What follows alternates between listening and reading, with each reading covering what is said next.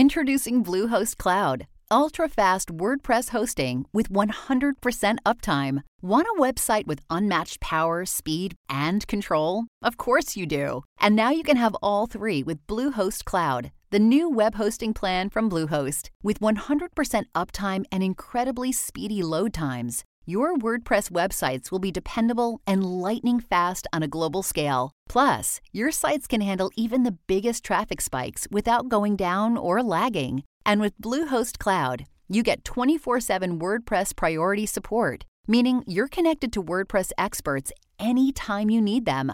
Not to mention, you automatically get daily backups and world-class security. So, what are you waiting for? Get Bluehost Cloud today by visiting Bluehost.com. That's Bluehost.com.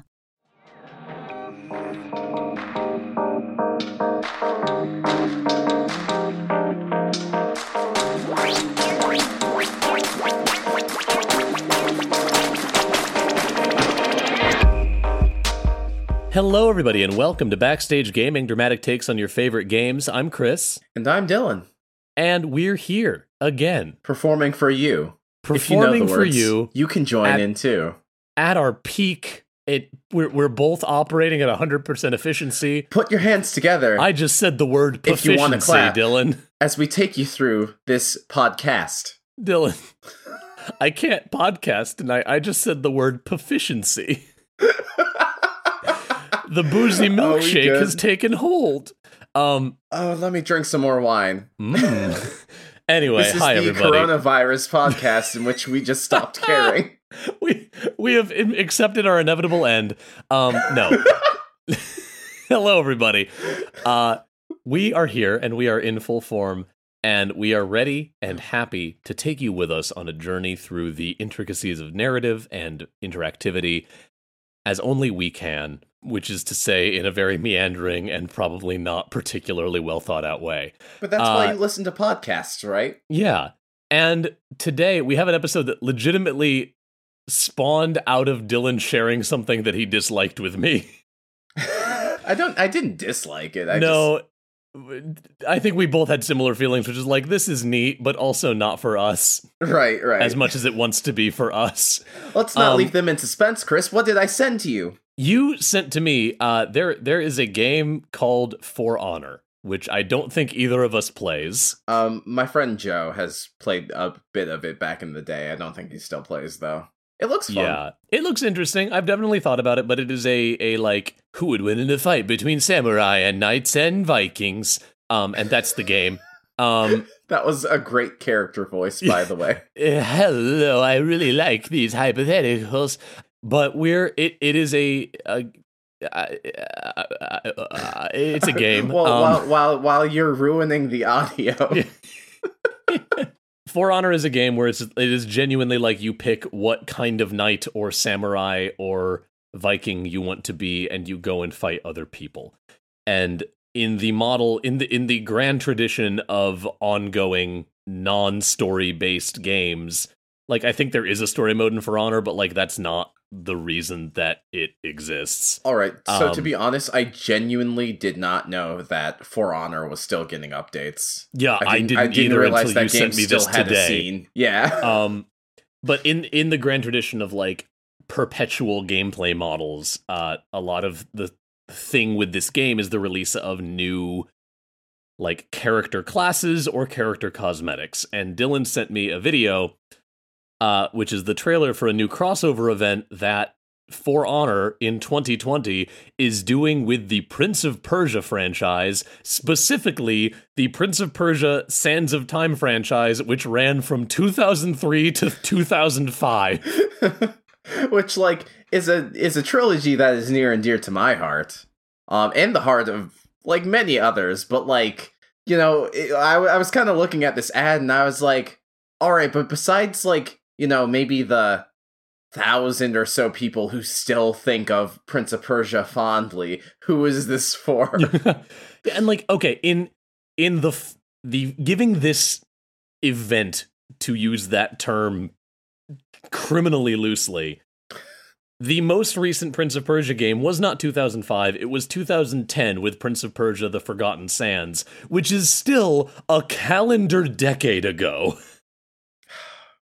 And, like, to its credit, Dylan and I both watched this trailer, and I'll probably stick a link to it in the tweet thread for this episode.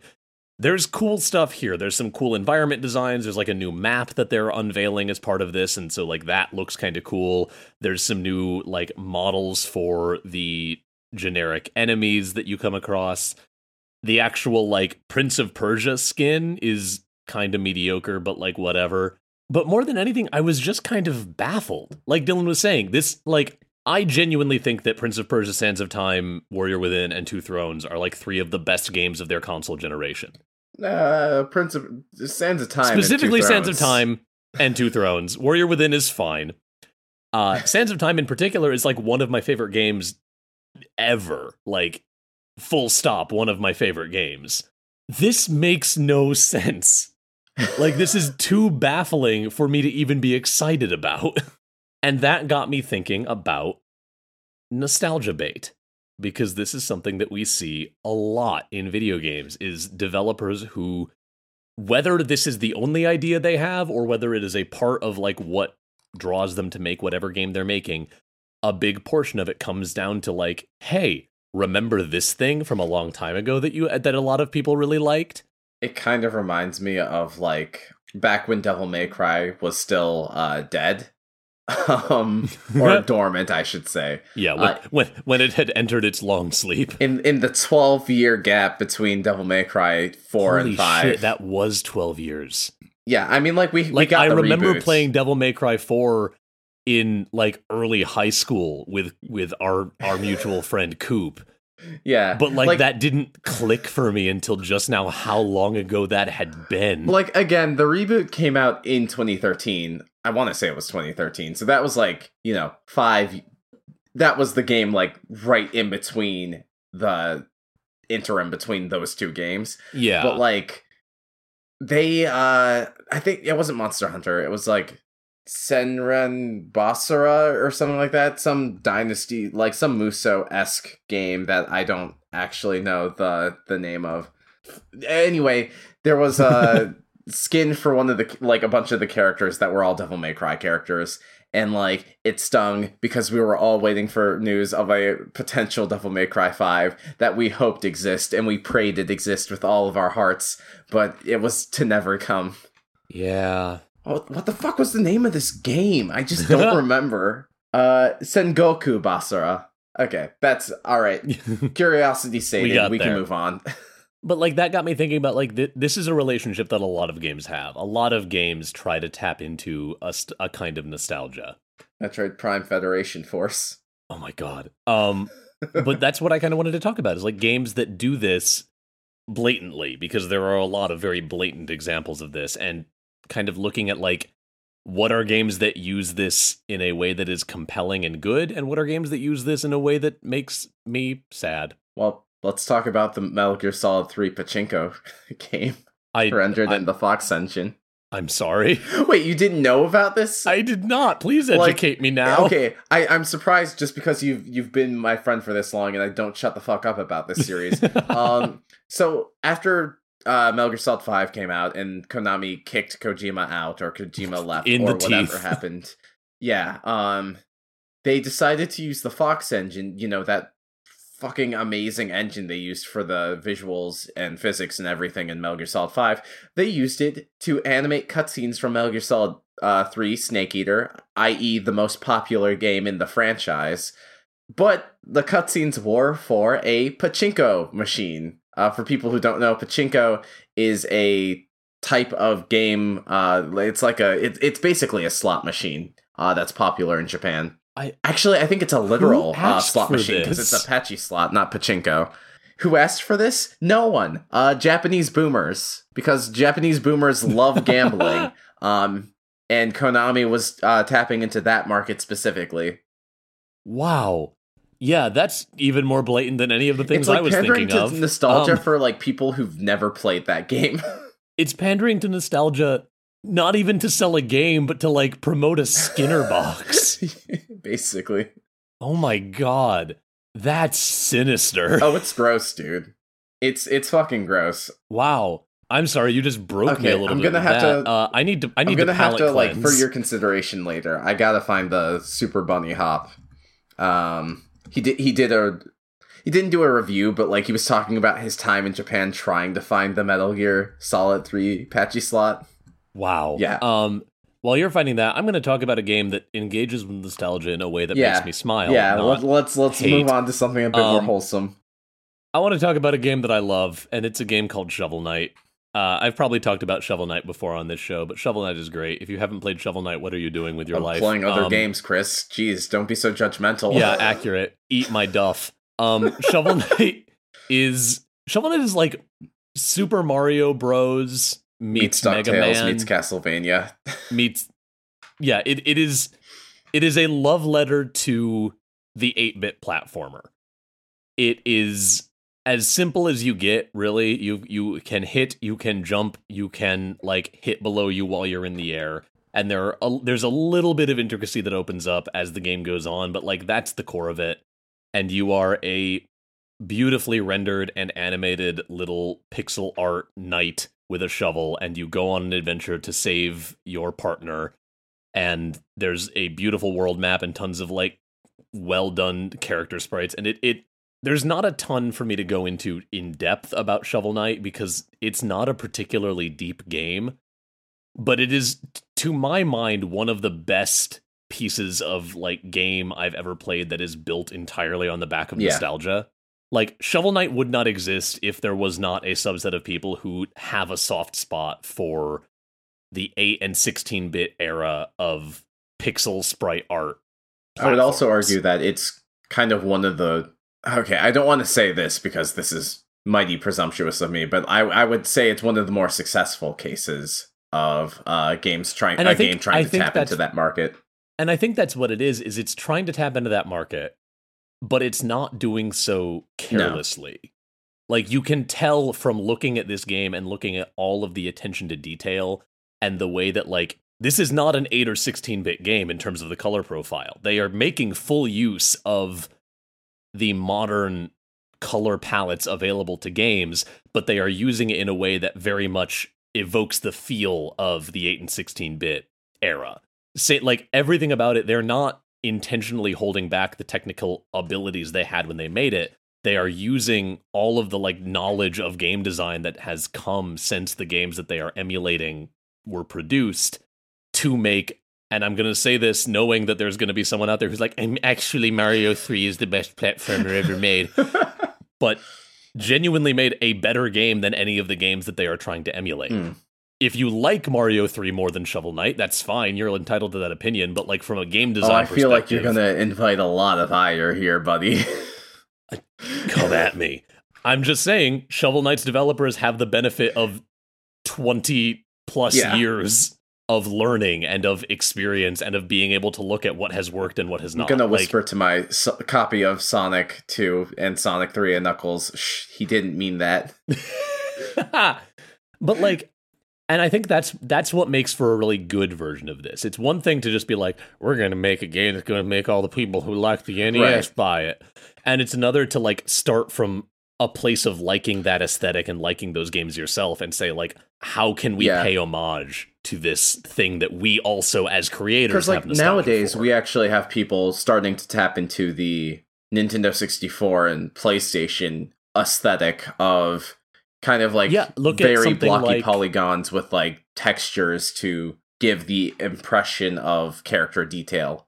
Yeah, or like look at something like, this isn't the same thing like aesthetically speaking, but look at something like A Hat in Time. I would say A Hat in Time which is very close. Much it's more GameCube. Like A Hat in Time is more like Super Mario Sunshine. Yeah, but it's a love letter to like that like N64 through GameCube era of like 3D platformers that we don't get very many of anymore. Like there's always this, you know, people grow up and people who are entering the game design sphere now are going to be nostalgic for the kinds of games they loved playing when they were kids. We call this the 30-year cycle. Yeah. And so some of that is like, I guess that's kind of where like the good side of this nostalgia design comes from a lot of the time, is people making games like the kind of game that they wanted to play back when they were a kid. Like Shovel Knight is kind of the apotheosis of a whole bunch of different disparate games from that era.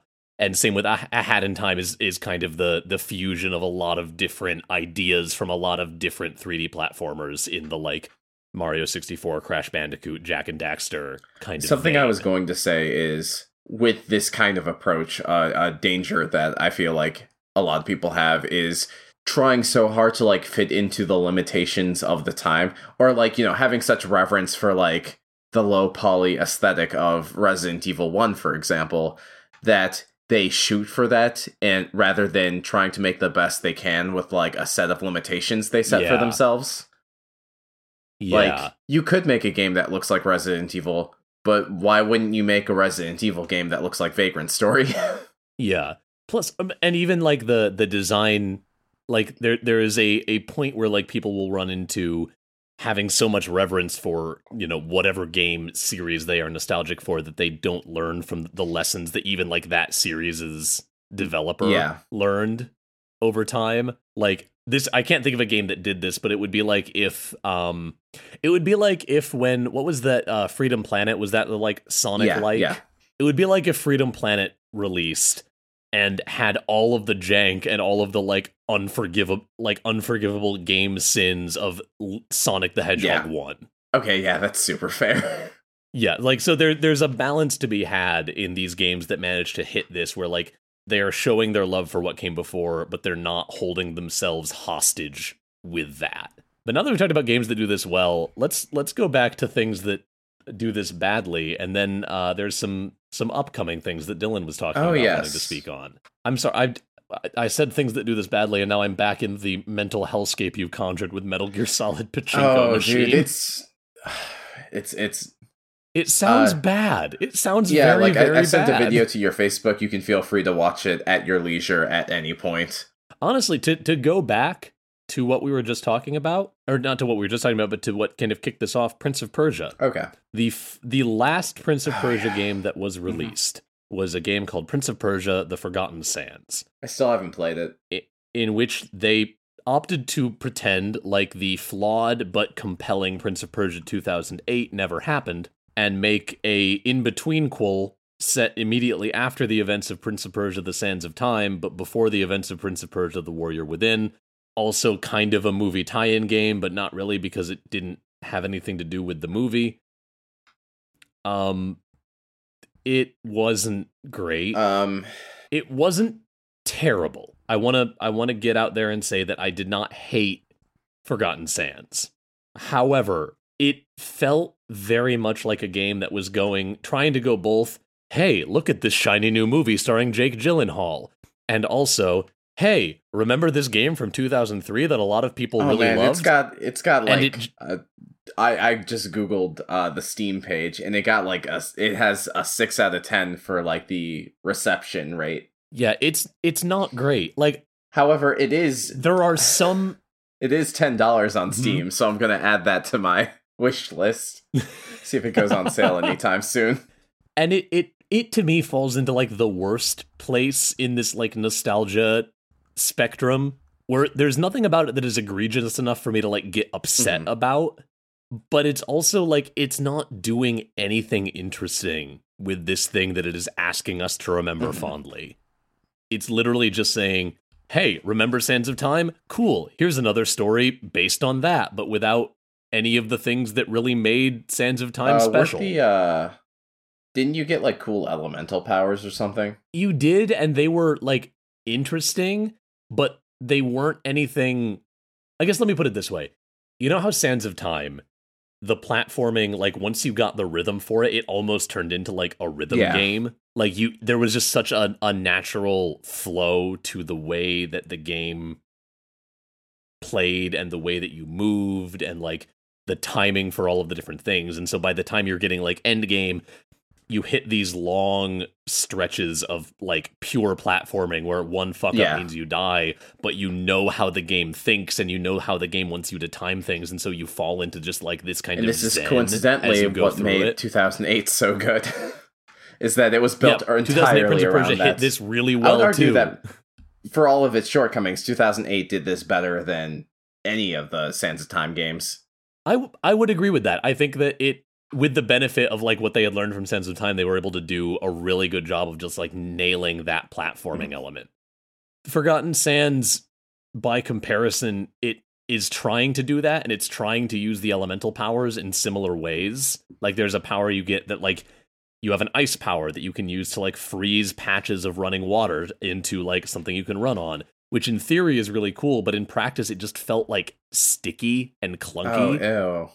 And like it just all of the care and love that went into making the platforming segments of the Sands of Time trilogy and Prince of Persia 2008 so good. Just I would wasn't even there. argue that like the original MS-DOS Prince of Persia like flows very well.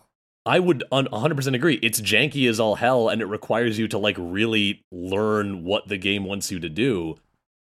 But it is really genuinely well put together, and like once you find that rhythm, it's very satisfying. And yeah, Forgotten Sands had none of that. Like it had all of the trappings of a Prince of Persia game, but like none of the like necessary time and care had gone into like making the pieces all fit together right. Mm-hmm.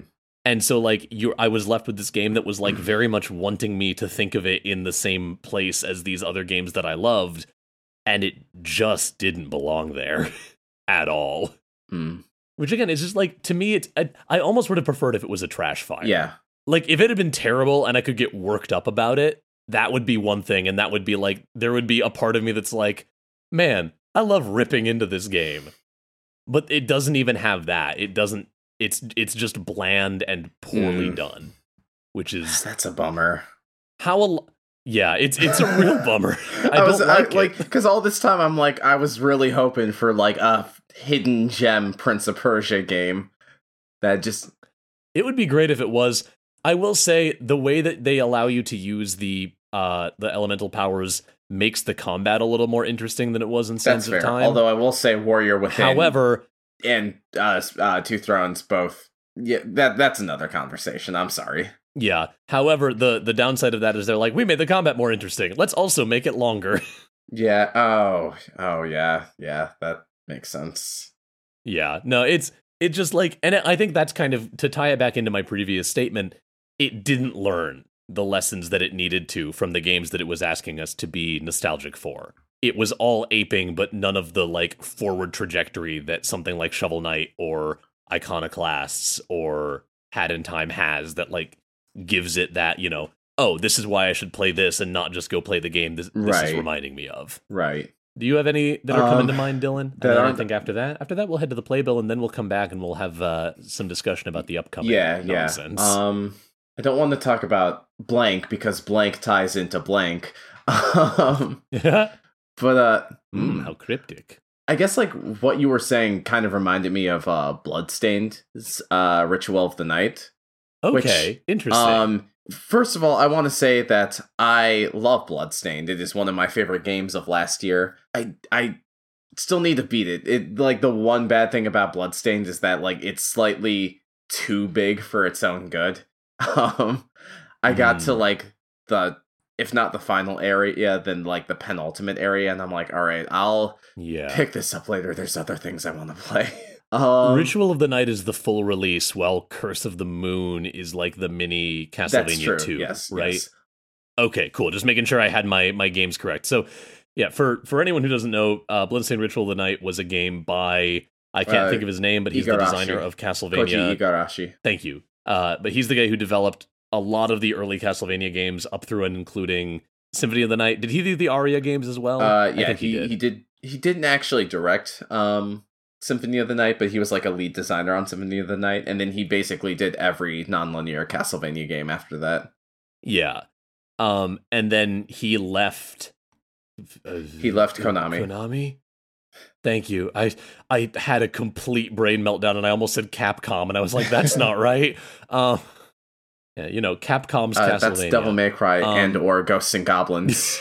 But he left Konami, and he essentially kickstarted a game called Bloodstained Ritual of the Night. Thank you for covering my milkshake-addled brain. How long ago did you have these milkshakes? And so it's literally like 5 hours at this point. I also just like ate a whole lot of pizza, and I'm kind of sleepy. I got you. But he kickstarted this game, Bloodstained Curse of the Moon. Yes. So there was Bloodstained Ritual of the Night, which is like essentially a love letter to the non-linear Castlevania. Specifically Castlevania Symphony of the Night, but like all of the non-linear Castlevania games. And as a Kickstarter reward, and also just like a bonus for hitting an extra goal, they also released a game called Bloodstained Curse of the Moon, which is basically the same thing, but for the linear Castlevania game. So it's like a 4-level, like, short and Castlevania-esque, in the style of like Castlevania 2, all that kind of stuff. Anyway. Yeah, no, playing through Bloodstained Ritual of the Night, it was very much like sending me back to those halcyon days of being, 12, 13, 14, and playing Castlevania Aria of Sorrow and Dawn of Sorrow on my DS during long car rides. I don't really have anything negative to say about Bloodstained. I think, like, the big thing is it's slightly too long for its own good. And on top of that, I guess it's like, I don't want to say it's derivative, because it's not, but it's basically just like the Castlevania you grew up playing and more content. Okay, I was going to be kind of my question for you is like, do you feel...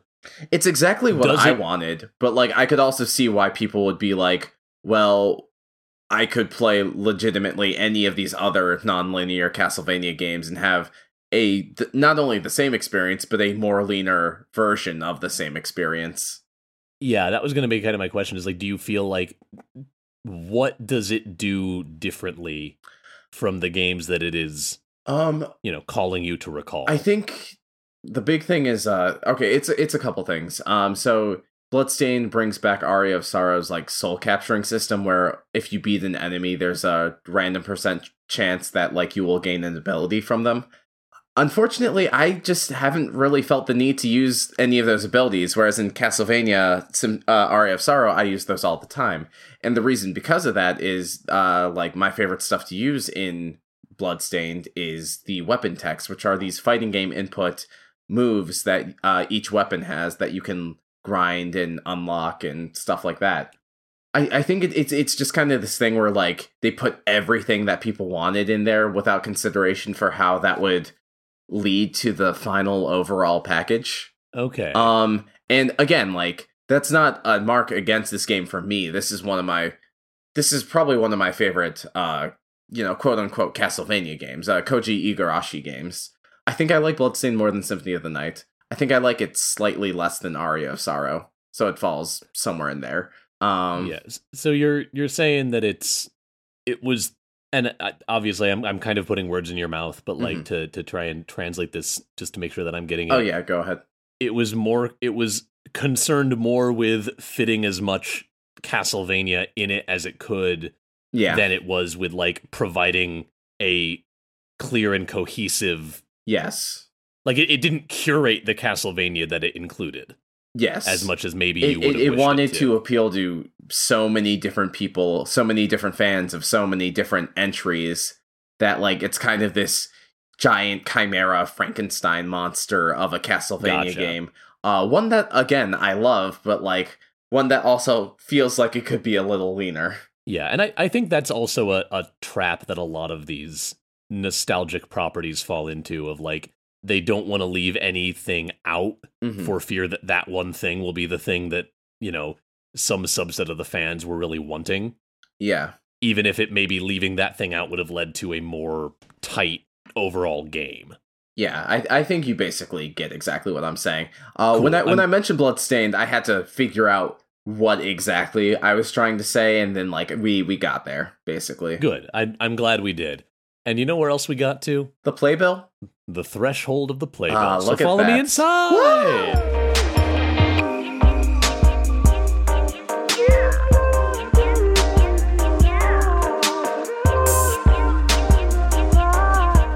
Here we are. Time to plug each other and ourselves. Hey, Dylan.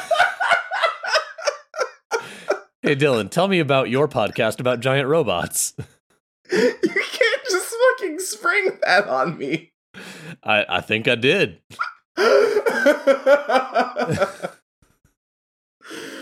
Okay.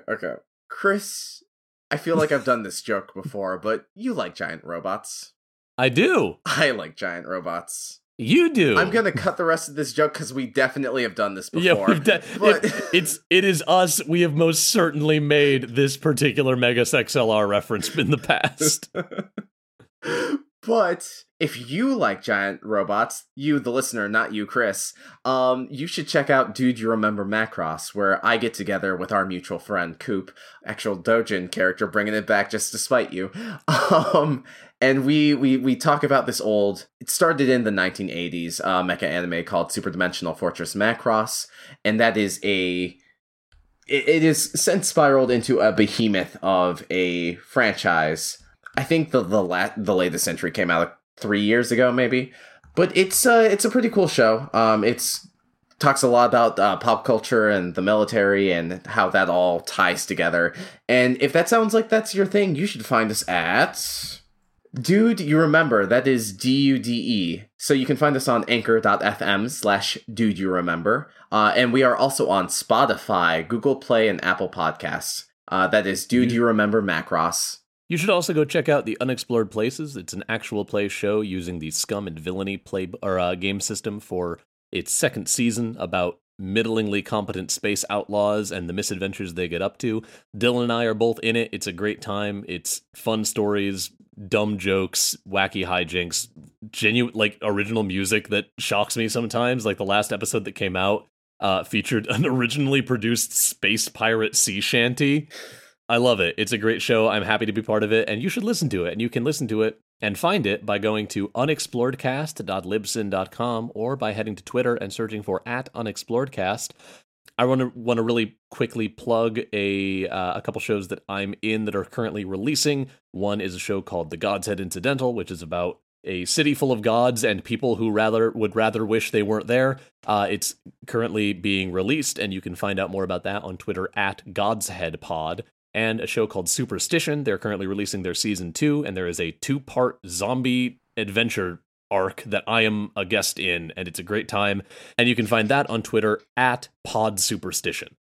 Thank you as always to our patrons over at patreon.com/BSGpod. This is all your fault, all of it, including the dumb stuff that comes out of my mouth. And if you want it to be your fault too, on all of our mouths, our mouth.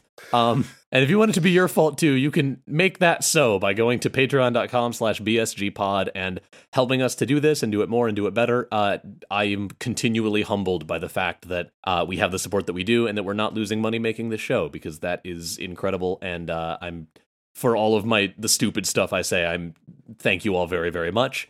And thank you to the HP Video Game Podcast Network for having us on the network. It's a network full of shows about video games from all different angles, whether that's the fandom angle, the news angle, the development angle, or the more artsy highbrow angle like we are. You know, this notoriously highbrow show. Yeah. And if any of that sounds good, you can find all of those shows being retweeted by the HP Video Game Podcast Network @HPVG Pod on Twitter. Yes.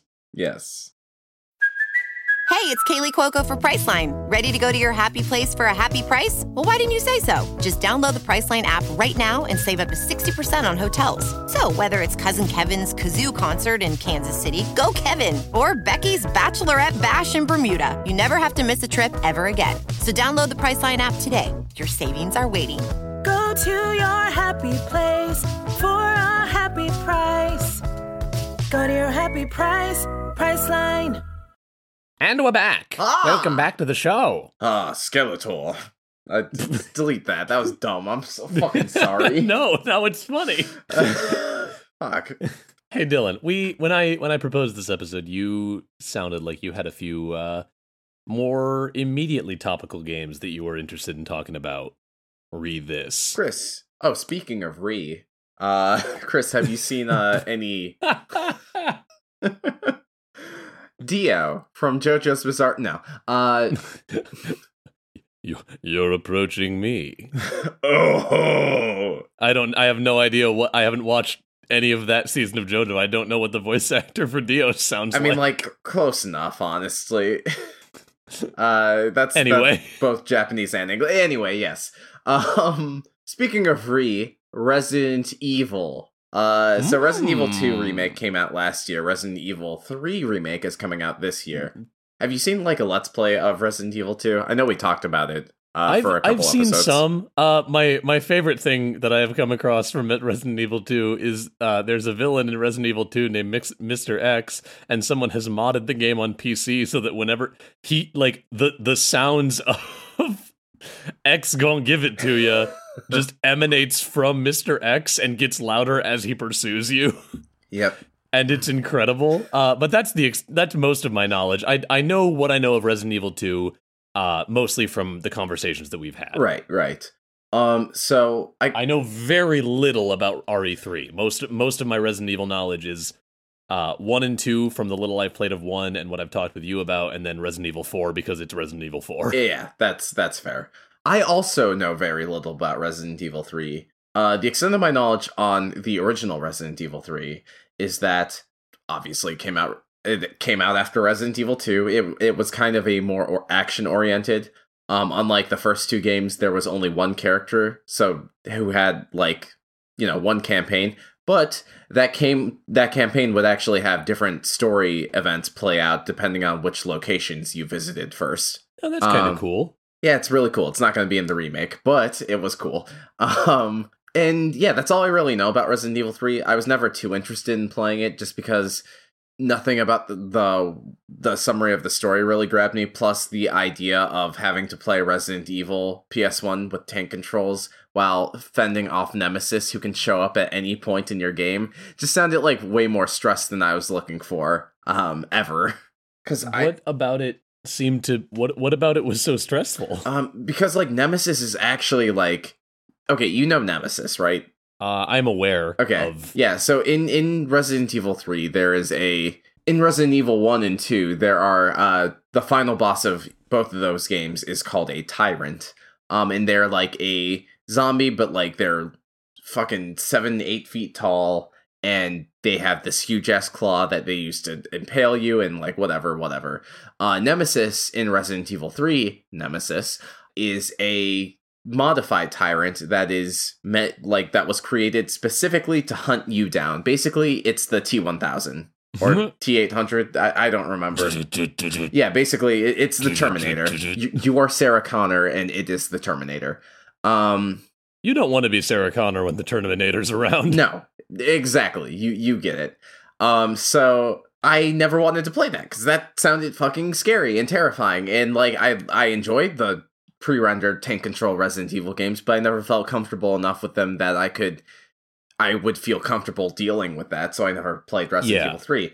However, Resident Evil 2 remake came out, and for all of its shortcomings, I've talked about them in previous episodes, the big one is that the campaigns don't quite hit the same way that the original's campaigns hit with the story events.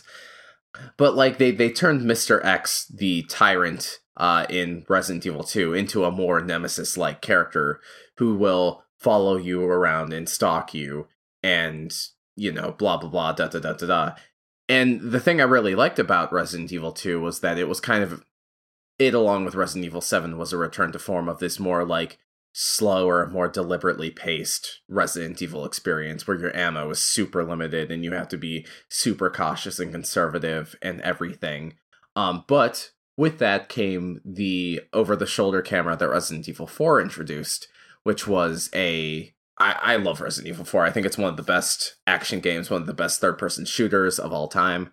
Part of the reason why it works so well is because despite your limited movement, enemies will react to shots in a very specific ways, and if you know what part of a zombie to shoot at a specific time, you can there's a lot of strategy involved in that, and they incorporated that into the gameplay loop of Resident Evil 2. And if you shoot them the right way, it unlocks your ability to do a kick-ass spin kick. Yeah. Unfortunately, you can't do spin kicks in Resident Evil 2, but they nail everything else, so I can't be too mad. But yeah, so I wasn't super interested in Resident Evil 3 because I had no real attachment to the original, but a couple of gameplay videos came out in the past couple months, and my interest in it skyrocketed. Resident Evil 3 on the PS1 being a more action-oriented Resident Evil game feels perfectly suited to a third-person shooter perspective. Mm-hmm. It definitely feels like it feels more suited to that. In the original Resident Evil 3, you even had like a quick dodge. If you pressed, I think it was like the aim button, the second a zombie was about to grab you, you would do a dodge. In the Resident Evil 3 remake, that has been changed to if you hit the dodge button just as a zombie is about to grab you, you basically go into witch time from Bayonetta. Things slow down into bullet time, and you can get some shots off. And that kind of balance of like, you know, Resident Evil 2 remake's horror design with like a more Resident Evil 4 or, you know, some other action game type of mechanics has made me a lot more interested in Resident Evil 3. I think also on top of that, because I am not so beholden to Resident Evil 3, it doesn't have to live up to the same expectations that a Resident Evil 2 remake did. So yeah, I feel like Resident Evil 3 can feel a lot more comfortable in doing its own thing. So for you, it kind of hits that sweet spot where like you pick up on the references, but you are not so much the target of the nostalgia bait that like it needs to hit all of the right notes. Exactly. Okay. And in a way, because of that, I'm more excited for this game than I am for Resident Evil 2 remake, which I played Resident Evil 2 in high school and I loved it, and I visit it to this day from time to time. I love Resident Evil 2 remake, but I don't think I love it so much that like if I wanted to revisit the story of that game, I would still probably fire up Resident Evil 2. That's how much I love the original Resident Evil 2. With Resident Evil 3, I don't have that same baggage is not the right word, but like, you know, that same sentiment. Yeah, I get what you mean. You don't have that tether to the original. Yeah. So like the fact that this is like a completely new and fresh experience that I am willing to play and enjoy as a completely new and fresh experience is exciting to me. Yeah. Before we leave Resident Evil, I'm curious where on that kind of spectrum that we were talking about of like nostalgia for nostalgia's sake versus nostalgia to, you know, push beyond. Mm-hmm. Where did RE2 remake fall on that for you? Definitely felt like it was pushing beyond. Like all of my gripes with Resident Evil 2 remake have less to do with like its quality of a game on its own right, and more to do with like this moment was pretty cool, but I kind of liked it more in the, you know, it's literally just kind of a personal preference. Yeah, like my nostalgia for the PS1 game unfortunately wins out over the many advancements over in the remake. That makes sense. Mm-hmm. The last big one that I want to hear you talk about, because we're coming up on near end of episode territory. Oh yeah, let me take a look at the timestamp real quick. Yeah. Oh yeah, we're getting there. That's comfortable. We're in a good spot. Mm-hmm. And I want to hear you talk to me, Dylan, because you're the one who's played this. Because I'm a fake gamer boy, and I'm still only a few hours into I almost said Resident Evil 7 to Final Fantasy 7 for the first time. What are your thoughts on the Final Fantasy 7 remake that is coming out? We can actually say soon now. Yeah. So a demo came out last week. Oh yeah, have you gotten to play that? I played that demo like 12 times, dude. Come on wow. now. Okay. You saw me when I was playing. Well, you didn't see me because I was back in Ohio at this point. But like, I've told you about the amount of time I played Devil May Cry 5's demo. Of course, I played the shit dozens of times out of Final Fantasy 7's demo. I really like it. It's definitely weird, like, but once you get used to it, once it clicks, you start to get really excited at just like the possibility of what this game could be. And I think that's like the most important thing of a demo. On its own, there were mechanics where I'm like, oh, this is cool, but I would really like to see this expanded upon, which, like, you know, I think that's what a demo should do. Yeah, exactly. But I guess, like, let me tell you about my experience with Final Fantasy. Please do. I'm fucking around, but like, When my parents originally got Final Fantasy VII for my 12th birthday back in 2006, holy shit.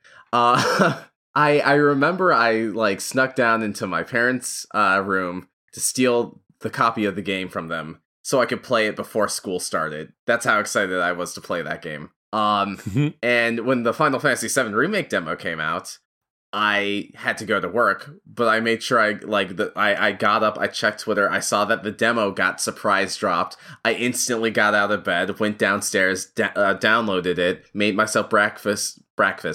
Made myself breakfast while it downloaded, and then played it, and it kind of elicited a lot of the same feelings. I love that. This is just like a gauge of how much nostalgia Final Fantasy VII has for me. But I really enjoy Final Fantasy VII Remake, but I think the most interesting thing about it, and I can say this about the Resident Evil remakes as well, is I like it much less as like, it's just like Final Fantasy VII when I played it fucking 14 years ago, holy shit. And it's more this case of like, oh man, this is like taking everything, like every step forward the series has made, in even in Final Fantasy's, like, I won't say worst games, but like their most controversial titles, they took elements from that and put it in this remake. Because like I feel like Final Fantasy as a series has gone through like a bit of an identity crisis. Back when Final Fantasy VII first released, it was like, it was a AAA game. Like everyone was like, holy shit, Final Fantasy VII. Yeah. But like since then, like, you know, people have, you know, gaming has become more, I don't want to say sophisticated, but I'm sorry. No, please. Sir. Mr. Gregory, I'm going to need you to get a clean take of gaming has become more sophisticated. Fuck please. you. No, but like, you know what I mean, though. Like, I know what you mean. I know what you mean. Like, because like the whole appeal, the whole draw of Final Fantasy VII for so many people was the story and the sheer scope of the world. And that is something that like can be done with many games nowadays. You know, you've played The Witcher 3. You know what I'm talking about. And so like, I guess like the thing is like, because turn-based games, Japanese RPGs are such a niche genre and have only grown more niche since then. I guess like there's always kind of this thing of like, Final Fantasy has to reinvent itself if it wants to stay in the AAA space. Yeah. And so like with Final Fantasy, a little bit of Final Fantasy 13 once we got to Final Fantasy 13-2 and Lightning Returns, but like particularly with Final Fantasy 15, they've been really trying to reinvent the games and how they play, which is kind of dumb to me because Final Fantasy 12 inspired Dragon Age of all things, but you know, that's neither here nor there. Yeah.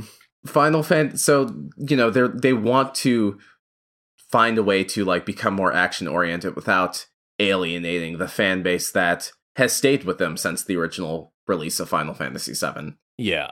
And I think the Final Fantasy VII remake is probably the happiest balance they've made ever.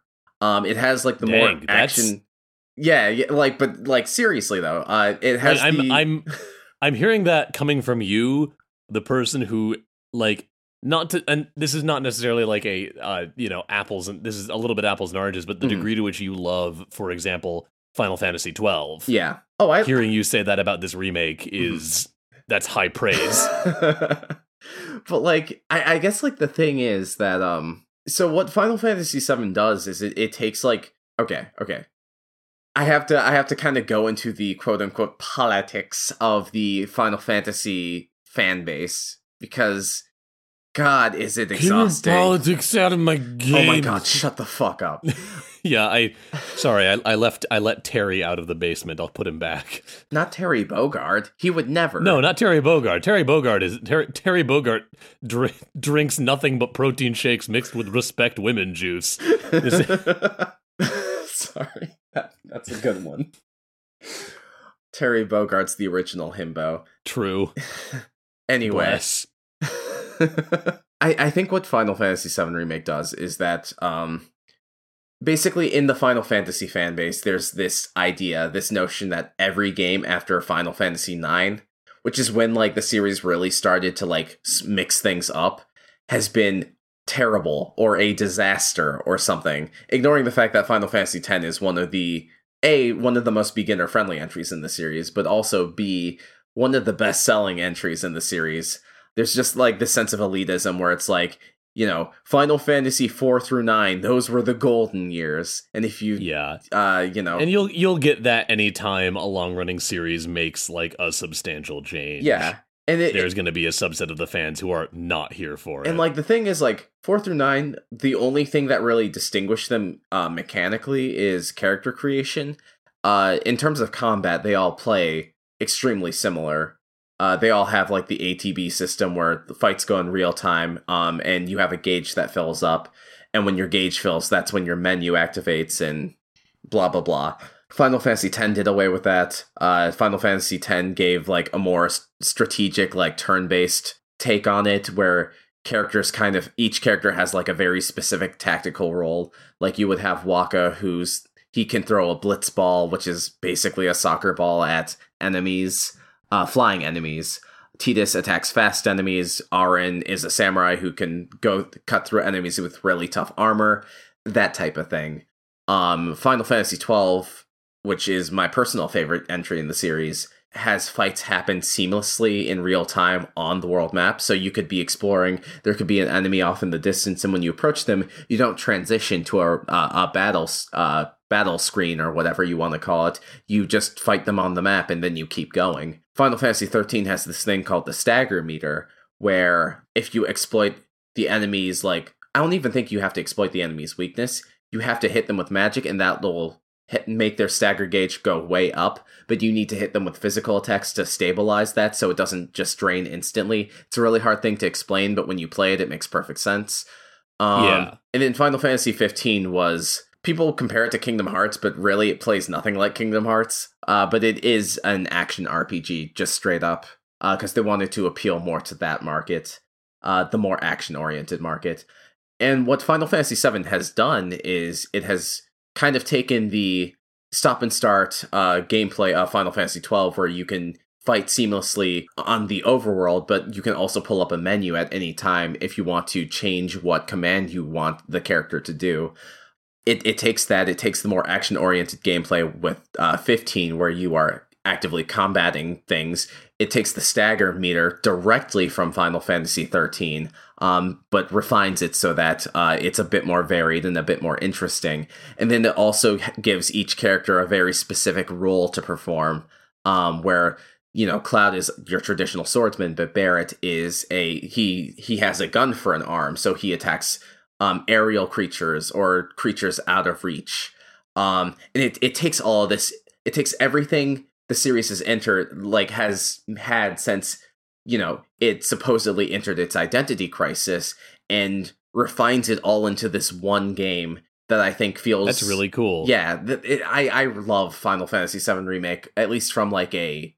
kind of from a... sentiment's not the right word, but you know what I'm trying to say. Like from a series identity, like they're kind of putting their foot in the sand and saying like, yeah, no, the last 2 decades we've spent with this franchise, like, this is it. Like, this is a part of this franchise, whether you like it or not, and it's going to enhance your favorite game. Yeah, that's really cool. And I have not gotten a chance to get my hands on the remake yet. And I also, like I said, I haven't played through Final Fantasy VII. But I did play a lot of, like, early Final Fantasies as a kid. Mm-hmm. And the thing about, like, generally speaking, Japanese-style turn-based RPGs is that there is a definite level of, like, abstraction to them. Mm-hmm. Like, they are a very abstracted approach to combat. And the thing that makes that work is that it's kind of asking you to buy in, you know, imaginatively into, like, the conceit of these actions you're asking people to take in turn are representative of a more grandiose fight that is happening. Kind of in the same way that, like, playing D&D. Yeah. What's happening is very simple, and you have to kind of fill in the blanks with, you know, the language you use to describe what's going on and the, you know, your imagination. Mm-hmm. And Final Fantasy VII's remake, from what I have seen of it, feels like the developers, like, went back and played some early Final Fantasy VII, like some of the original, and were like, what does this look like in our head? Right. Well, I think And how can we... I think another part of it is that so many of the people working on Final Fantasy VII Remake, and, you know, in addition, like, so many people who worked on the Resident Evil 2 and 3 remakes were people who grew up playing those games. Yeah. And so... And I think that I think that shows. And Yeah. it again, I have not gotten my hands on this, but to go back to, again, that metric of, like, is it doing something new or is it just nostalgia for nostalgia's sake? It very much feels like it's on that, like, even if it's not necessarily doing anything new, it's very much trying to push the property it is nostalgic for further. I also want to say that, like, Final Fantasy VII Remake in a lot of ways feels heavily inspired by Parasite Eve, which came out later that same year. I have not played any of Parasite Eve. Yeah, have we never talked about Parasite Eve? I don't think we've ever talked about Parasite Eve. Oh my What's Parasite god! Eve? Oh boy. So I mean, I talk about Vagrant Story a lot. Maybe we don't have time for Parasite Eve. No, this no, week. I'm not gonna spend too much time talking about Parasite Eve. But I haven't really. So you've watched me play Vagrant Story though, where like you're kind of on you're in the dungeon, and then an enemy approaches you, and then you open up a menu, and this huge grid, like this spherical grid, pops up around your character, and any enemy in your range you can attack. Okay. That's Vagrant Story. What Parasite Eve does is when you enter a random battle. Okay, I do want to tell you a little bit about Parasite Eve because it's honestly kind of a crime I haven't shown you any of it when we lived together. I think Vagrant Story really stole a lot of its thunder because I'm like, oh, this is like Parasite Eve, but even cooler. Parasite Eve is technically the sequel to like a 90s sci-fi novel, and you play a police officer on the NYPD, and some kooky shit starts happening where like the mitochondria, which is the powerhouse of the cell, starts mutating in various creatures, and turning them into more monstrous versions of themselves. And to explain why that happens would take way too long, but you're playing as NYPD officer Aya Bria, who, for whatever reason, like during all these goings on, she has developed strange powers. And so you are the only one who can do anything to stop all this weird shit that's happening in New York. And so the first level is Carnegie Hall. The second level is Central Park. It's a really cool game. Okay. The way combat works is that you're exploring these various real-world locations, and then you will enter a random battle. And when you enter that random battle, you can actually move around freely in combat, and enemies will fling attacks at you, but you have like full power to avoid them. And you're basically waiting for your ATB gauge to fill, which is active time battle. It's something that was in the Final Fantasy games that determined when you could take your turn. In Parasite Eve, when your ATB gauge fills, you have the option of attacking with your gun, which you can fully customize, but to get into that would take way too long, because there's a lot of cool options you can do with your weapons in that game. But, you know, if you don't want to shoot your acid poisonous grenade rounds out of a sniper rifle, which, yes, is a thing you can do in Parasite Eve. That's incredible. I love that game so much. If you don't want to do that, you can cast magic, and magic takes up a certain percentage of your MP. But anyway, that's getting a little away from the subject at hand, which is basically in Final Fantasy VII, every hit you land as a character, that contributes to their ATB gauge. And when their ATB gauge fills halfway or all the way, you have the ability to pause the game and select an ability from a menu that you will then do in combat. Those are the real attacks that do the real damage. That is where the real strategy is. That is where the real damage is, like you said. Okay, that's a really cool balance. I love that. Yeah, like the more action-oriented combat in Final Fantasy VII Remake is really just a formality. So it kind of takes this element of strategy and positioning that Parasite Eve has, and it takes it into something that is, you know, more nostalgic in this case, which is Final Fantasy VII. That's really cool. I like that a lot. Yeah, I'm really happy with Final Fantasy VII Remake. The two things that are really going to save or damn it at this point is how deep does this rabbit hole go? How much stuff can I do with these characters? Where do the customization options begin and end. The second thing is what's the side content going to be like? Yeah, it'll be interesting to see. But I think it sounds like they're starting on a good page. It sounds like they are committed to not just being like, here's Final Fantasy VII again, idiots. Right. Which, if they did that, it would sell. Right. Like, let's be real. It would wouldn't sell nearly as well, I don't think. No. But it would sell. I think that and I say this again as someone who has only played a few hours of Final Fantasy VII, I'm excited for Final Fantasy VII Remake. I think it looks really cool. And I think that it's rad to see a game get a remake of that caliber, for lack of a better way of putting it. And I think that feels like a good place to call it for today. Yeah, I think so too. Nostalgia's cool. Sometimes nostalgia leads to poop, but a lot of the time, in the right hands, nostalgia leads to greatness. There's a lesson in there for you, audience. I don't know what it is, but I'm sure it's profound. And you know what else is great and profound? The anticipation you will feel waiting for the next episode of Backstage Gaming. Until then, thank you so much for listening. And if you like what we're doing, remember that wherever you find us, wherever you get your podcasts, Apple Podcasts, Spotify, Stitcher, the Google Play Store, wherever it is, remember to leave a rating, leave a review, and tell everyone about it. Don't think I won't know if you forget to tell somebody. Oh, he'll know. And you don't want him to know. Have you seen pictures of this guy? He's jacked. Hey, Dylan, what's our social media? If you want to find us on social media, so you can look up Chris's jacked Terry Bogard cosplay. Eat you.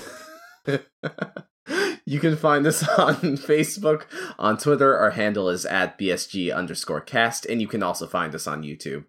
And, if you want to talk about us, if you want to engage with us in any sort of way, I recommend you use that hashtag BSGpod. Also, huge thanks to our friend Brendan French for the key art he has provided our show. If you want to check him out, look at his other art, you can give him a glance at brennan-french.squarespace.com. That is BRENNEN-French.squarespace.com. You can also find him on Instagram.com/BrennanFrenchArts. You should also go and show some love to our friend BioQuery. He's the musician behind our theme song, Dot Sound Radio Volume 1 Instrumentality. If you like that, you'll probably like some of his other music, and you can find that and check it out at his SoundCloud, which is soundcloud.com/BioQuery. That's BIOQUERY. Or you can search for BioQuery on Spotify. Also, thank you again to our patrons over at patreon.com/BSGpod. We appreciate all of the support, and we love you for it. And if you like what we're doing and you want to support us and help us just be able to do this more and better, the best way for you to do that is by going to patreon.com/BSGpod. Thank you again to the HP Video Game Podcast Network for having us on the network. It's a great honor to be included with so many other great shows. And if you like our show, you'll probably like some of theirs as well. So go check them out. You can find them on Twitter at HPVGPod Network. And I think that's all I've got. So until next week, I'm going to be thinking nostalgically of our time here with you. And I hope that you'll be thinking that way too. Goodbye, everybody. Goodbye. I love you.